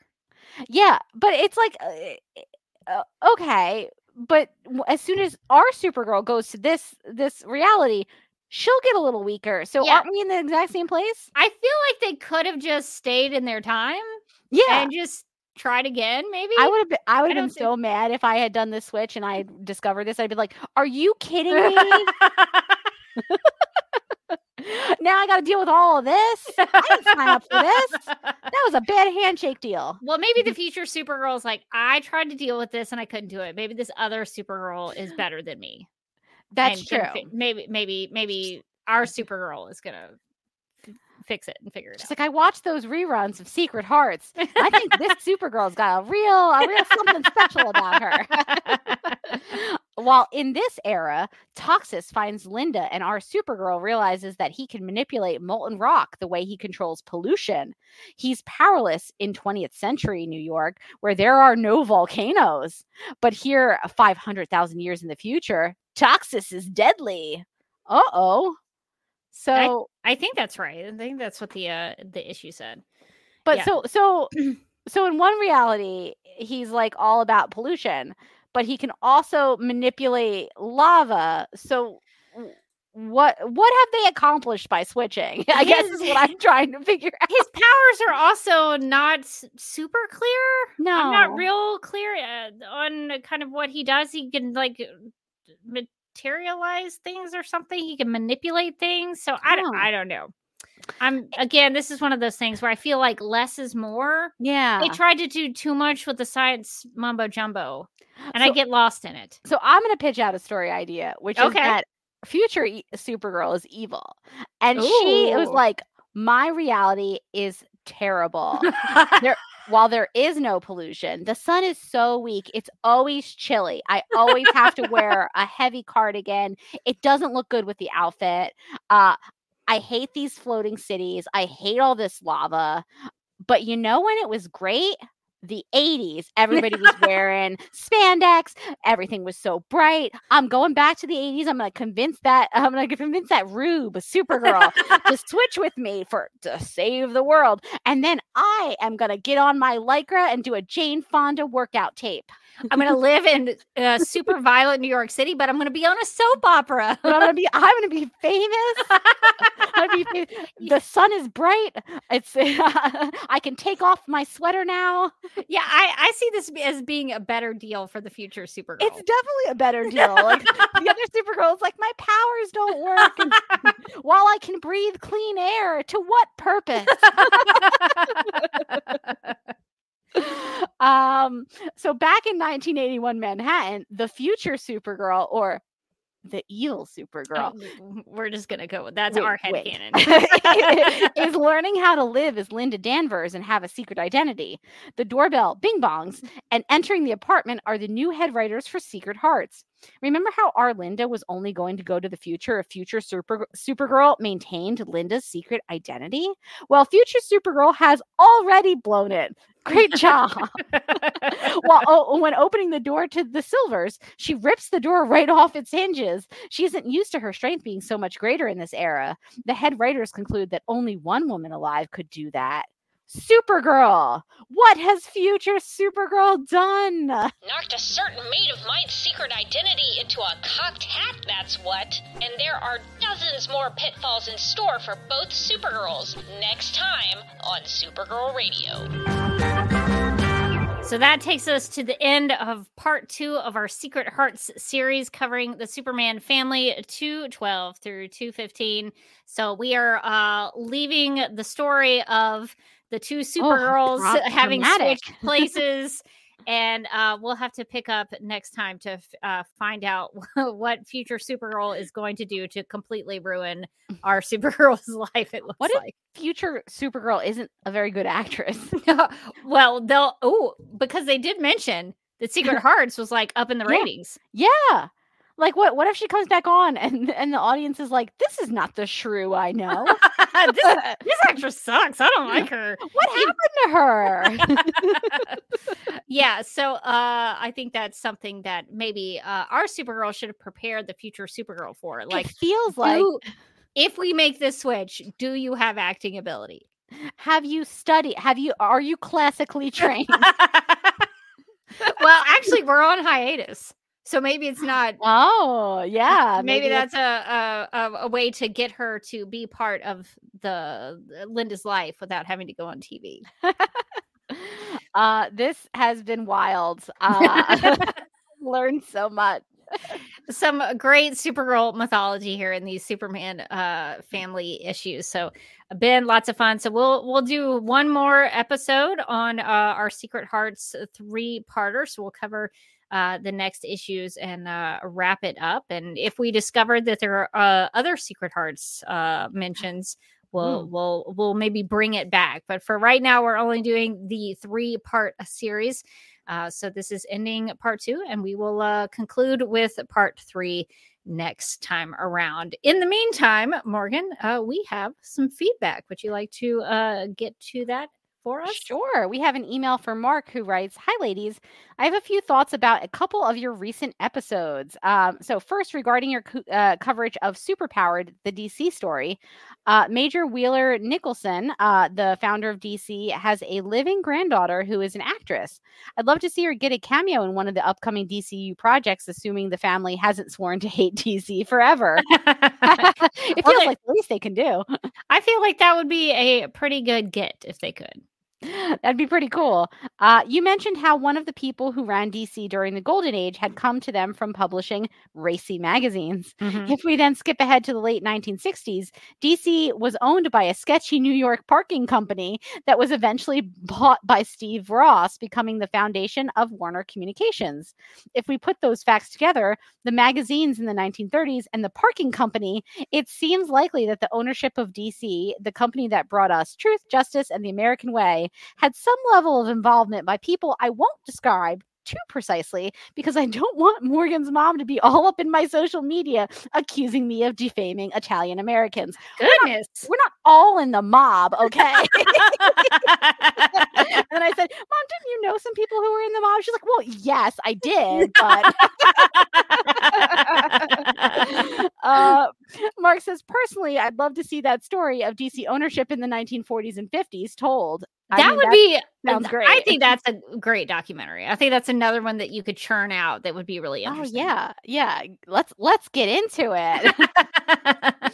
I don't know if either of you have seen it, but there is a documentary on Hulu titled Batman and Bill. I actually have seen that. Yeah. Oh, have you? I haven't seen this. Maybe we could Patreon exclusive. Yes, that could be fun. It could be a movie review that we do. Yeah, I love that because I was really interested in that in the documentary, and obviously they spent a little bit of time on it, but as much as they could spend on anything in that documentary. They had to get to the video games. They did. That tells the story of the fight to get Bill Finger an official credit for the creation of Batman.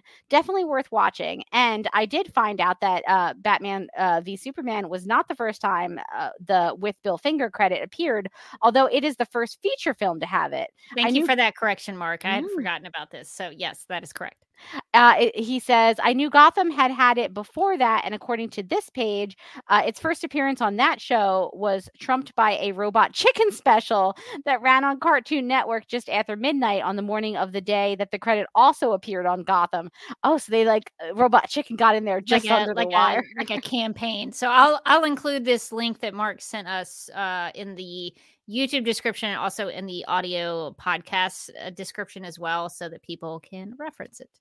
I just want to bring up this comment from Mind the Gap, who says there was rumors the mob was involved in Marvel Comics publishing also. What did the mob have to gain from comic books? The mob has given us so much. Tony Soprano, Marvel and DC. Everyone's just too hard on the mob, I always say. Mark goes on to say, now related to Secret Hearts and Supergirl's soap opera actress career, I can't really speak to soaps in any capacity, but I was surprised to hear that Superman Family was still publishing in the early 80s. I would have thought that book would have died in the DC implosion and that those stories were in the New Adventures of Supergirl instead, so color me surprised. But while I can't really talk about soap operas, I can talk about something I remember well. New York Yankees brawls of the era. Yes. This is the kind of niche knowledge that we want and need. The author of that particular story didn't pull that out of thin air. There were a few buttes in my childhood. The first isn't really a brawl. It was the moment the Yankees won the 1977 World Series after having been swept 4-0 by Cincinnati the previous year. Reggie Jackson, number 44, does what looks like some brawling as he runs for his life. The second one is the brawl I most remember, the Red Sox and Yankees in 1976. That's so funny. I'm looking forward to hearing more of Secret Hearts, and having Bill and Anne-Marie play the soap scenes is brilliant. Yes, they did a fantastic job. I guess, you think we could pull up? Oh my God, there really are videos of the brawls. Do you want to see the brawls? I kind of do want to see the brawls. I'll see if I can pull this up. Of course, we have to wait for the ad to finish playing. Of course, you got to get your ad before you your vintage Yankees brawl. But yeah, so Mark did send us the links to these video clips, so we can go through them to see what they looked like here. I believe. Let's see. That should be full screen. Is my audio? Oh, I turned the audio down. So it's a normal baseball situation here. All right, looks like catching the out, winner, and then things are not going so well. The sportsmanship is not very good here. There's Reggie Jackson. Oh my God! He's knocked somebody over. Everybody out of the way. He's running. Everybody's storming the field. Oh my God! I mean, I guess somebody was chasing him with like a club. I would run too. I mean, mean, I guess this is a World Series. It's a pretty big deal, but I mean, calm down. Yeah, Be this doesn't have to be like this. Yeah, so that's the Yankees winning the World Series in 1977. So that was one of the brawls that Mark mentioned. So the one that he most remembered was the Red Sox and the Yankees when they emptied the benches and getting past the ad here so that we can pull it back. Got to make that ad revenue. Truly didn't know that there were this many brawls back then. I guess that was a time period. Maybe people were, feeling a little agitated for some reason. The baseball brawls. So this is Red Sox and Yankees. Both of these involved the Yankees. What were the Yankees doing in the 70s? So somebody tried to go in already. There's a home plate. There's punching. Oh my gosh. Oh wow. Well, both teams have gotten out onto the field now. Now everyone's out there. Now everyone's kind of. I don't feel like everybody needs to be out there. Yeah, no, it doesn't. It feels like this is making it worse. And they're not really breaking up the fight. They're just kind of like looking at it. Just kind of looking at the fight. This is kind of like, this one is not as exciting as the other brawl. No, the other one was great. There was like a lot of running. There was a lot of chaos. Reggie Jackson's like pushing people out of the way. Reggie Jackson's like, I'm gonna live. He's getting out of there. Ooh, the crowd is booing. Oh, the crowd is not happy. The crowd's like, fight, fight. So number 37 looks like he's been injured. He's really favoring that left arm. Yeah, he is. I wonder if it's dislocated. Dislocation's the worst. I've dislocated my shoulder many times. Oh, God. That's not fun. Sounds terrible. So I guess this one did result in... it's not over yet. It's not over yet. Okay. This is what I think of. I thought it was over. And then, this is a better brawl. That was just a fight. That was just a little fight. No, this is... Now everyone's punching everybody else. Everybody is punching everybody in the face. You would think like the police would come in and separate them, like break this up. No interest. Nobody's really breaking this up. The adults are not in the room here. I don't know what's happening. Oh. I guess, is it over yet? The announcer's like, don't know. Oh, that poor guy is like, something is not right with that guy. Poor number 37. Oh man. So I think that's pretty much the emptying of the benches. What an there. MLB moment. Yeah. I like that it's like the official MLB.com is who uploaded that. I do think it's interesting because we did cover Fred Fox of Sports Report. He's using this machine to cause these athletes to do weird things during these sporting events, and one of them is a fight that breaks out at a baseball game. And in these two examples that Mark sent us, both involve the Yankees. So our Supergirl stories take place in New York, and here the New York Yankees really they did seem a little fighty during that time period.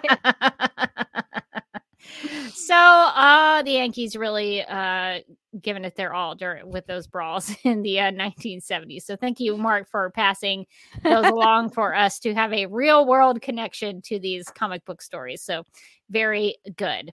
All right. Well, I guess. And Mark says in the chat, the injured player was Bill Lee. It was a dislocated shoulder, and that was his pitching arm. Oh no! I've dislocated my shoulder 4 times, so I know that look where you're like, if I just hold it still, it won't hurt. I know that pose. So that felt like a dislocation to me. That's very hard to watch. So thank you for the follow-up on that. Well, I guess, Morgan, we have some snap judgments. Would you like to make we definitely should get there. In the game of snap judgments, each person is presented with 2 options, but must only choose one. First instincts are recommended and explanations are unnecessary. Okay. Our first snap judgment is, who is the better villain, the Mind Bomber or BlackRock? For me, the Mind Bomber had a little more presentation. BlackRock was I don't know why he was called BlackRock. His suit wasn't black. I guess he had a rock. He had like that Power Stone thingy. but his suit didn't really reflect his name or his abilities. I didn't think his branding was all that great, but the mind bomber, he had mind powers. He did. He was using them to effectively write stories for Secret Hearts and like try to get Supergirl. So I feel like the mind bomber made more sense, and he also had, I feel like, a little more presentation style and personality. So I'm going to go with the mind bomber. I'm also going to go with the mind bomber. I think he had some pizzazz, like you said, but I also think like the tragedy of the mind bomber, which is like he didn't think he was good at anything, but he was really good at being a soap opera writer. And like that is so beautiful and tragic. And so I have to give it to the tragic tale of the mind bomber. Truly one of the more memorable DC Comics villains, in my opinion. I don't think we'll ever forget about him. We never will forget him and his beautiful, beautiful stories. Okay, which secret was a more shocking reveal? Lena being Lex Luthor's sister, or Greg being a compulsive gambler? This is tough because Lena does resemble Lex Luthor because they both don't have any hair. So that should have been a giveaway. But I didn't see the gambling thing coming from Greg. Gambling was a surprise. I feel like he could have just been a slacker who didn't go to work or didn't do his job. The gambling debt, that was surprising. I think I'm going to go Greg here.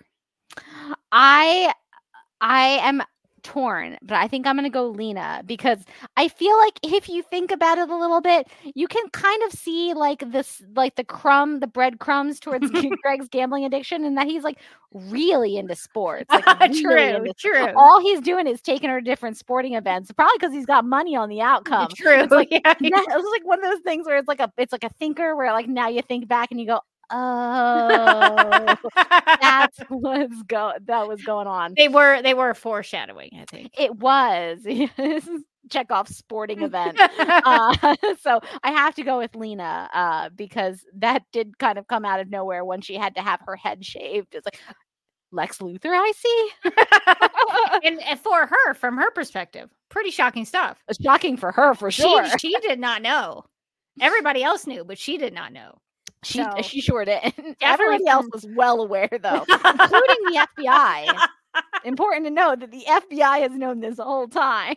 Which would probably also include her FBI husband. Oh, no. Was he still alive at this point? I have to unpack a lot of that in therapy. She's got a lot of betrayal issues. She does.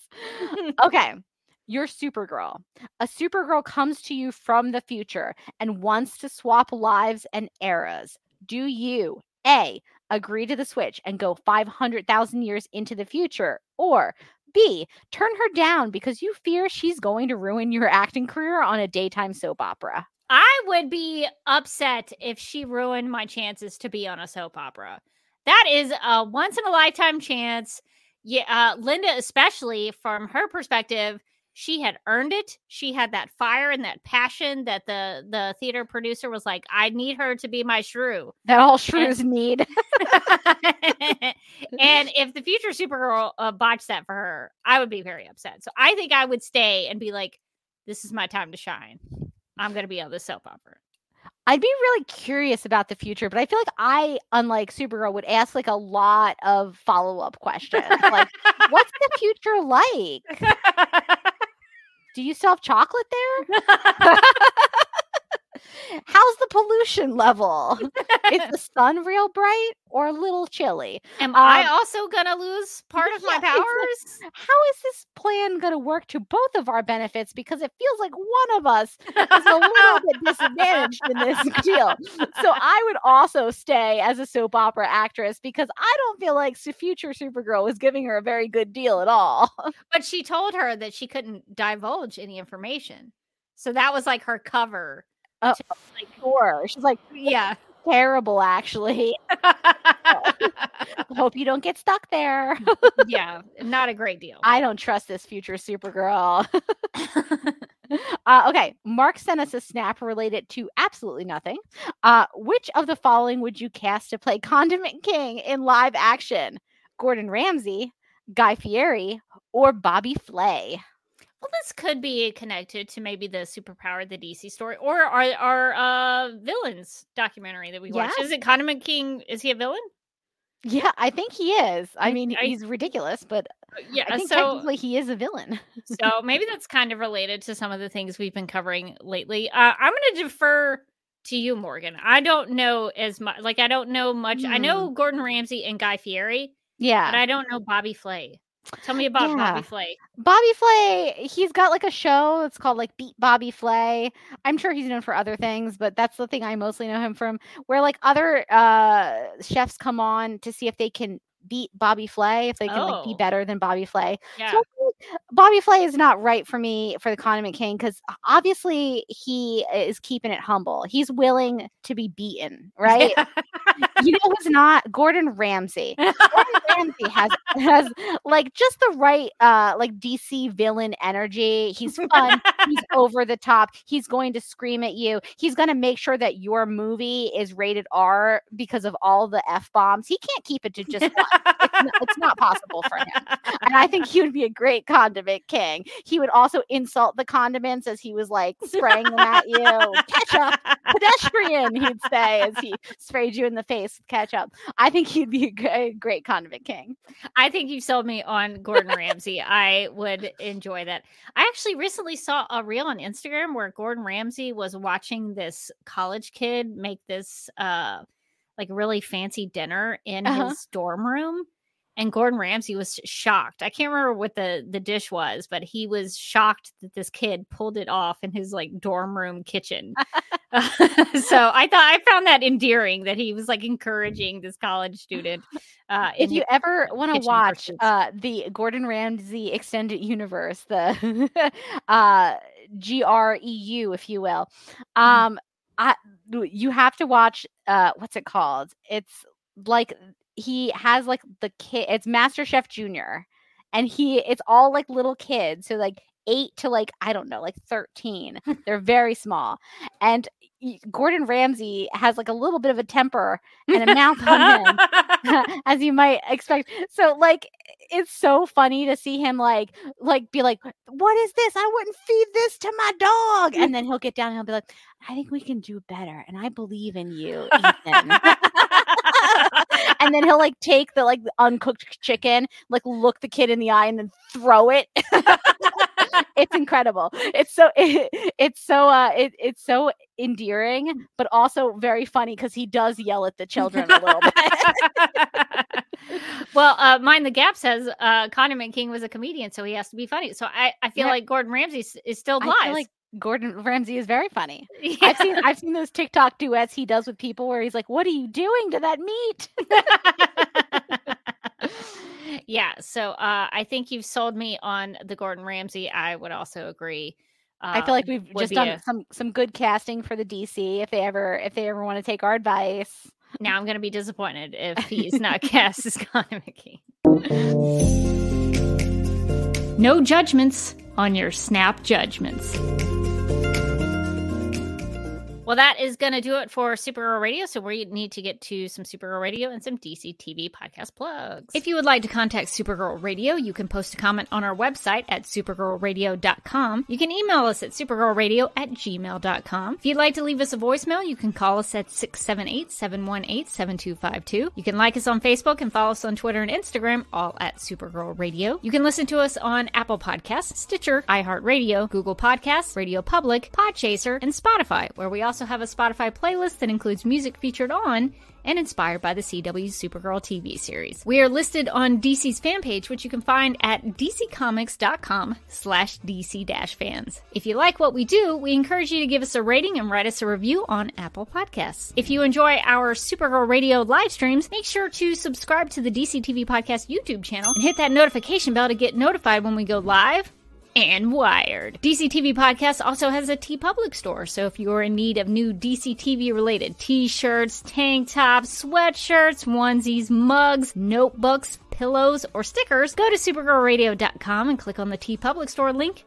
at the top of the page. Now see here, Supergirl Radio is part of the DC TV Podcast Network. So if you want to listen to other shows, we've got The Flash Podcast, Legends of Tomorrow Podcast, The Lituation Room, DC on HBO Max Podcast, Stargirl Podcast, Superman and Lois Radio, Green Lantern Podcast, The Sandman Podcast, DC TV After Dark, and Justice League Dark Podcast.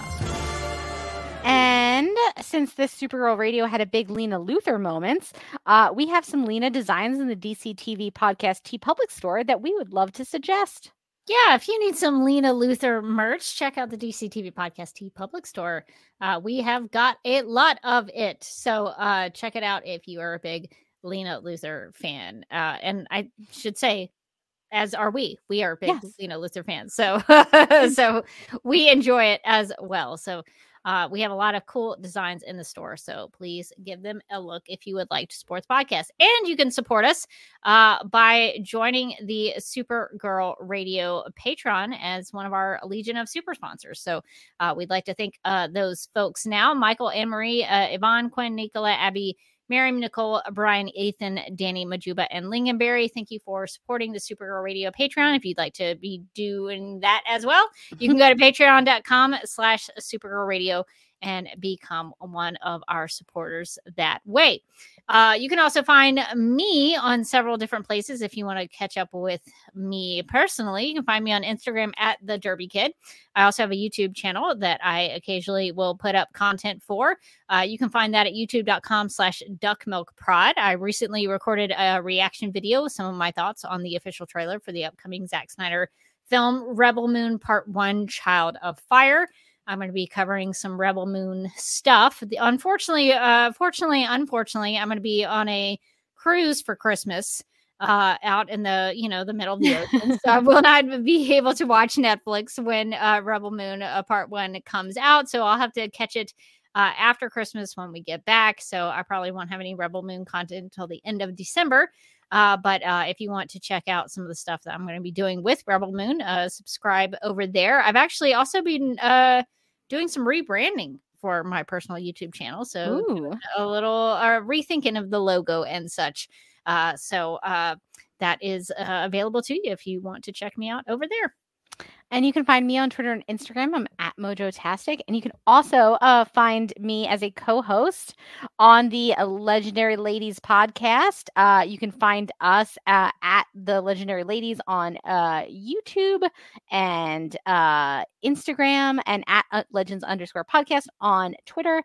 And this week we are going to be talking about some music. We're going to be talking about the new albums from Renee Rapp and Fletcher.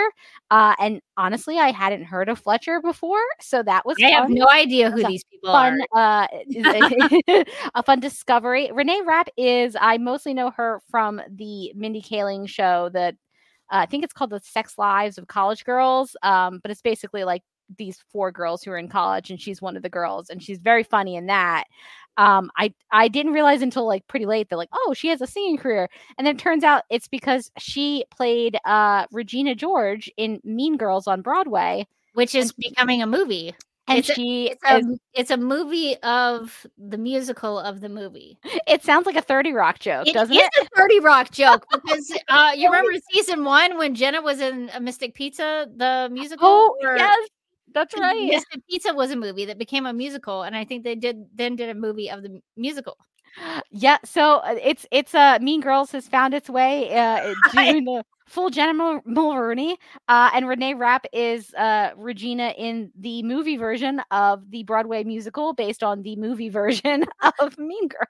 I love that Tina Fey made a 30 Rock joke and then made it happen in real life with her own original creation. If you can dream it, you can be it.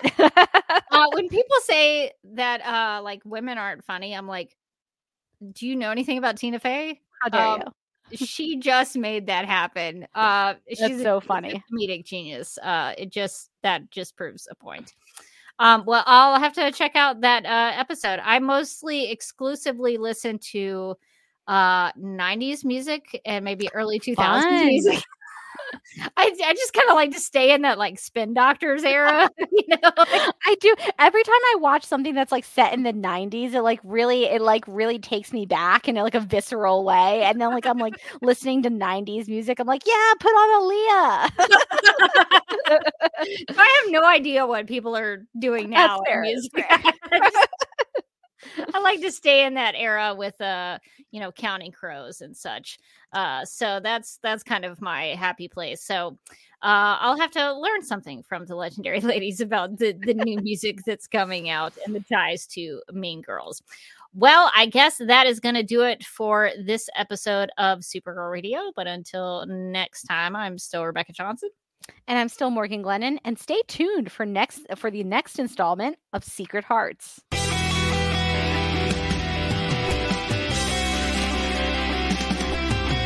McGurk! I love typing. Not mess with my Google Docs, Meeksy. Supergirl Radio is going live every night of the week. How do you like it? Is becoming a human burrito a plus or a minus? I don't know. It does seem snug. I mean, they say you are what you eat. Kira. I love that. So I do a podcast called Supergirl Radio, and one of our segments is Lena Luthor, Boardroom or Ballroom, because she looks like a boss in this coat.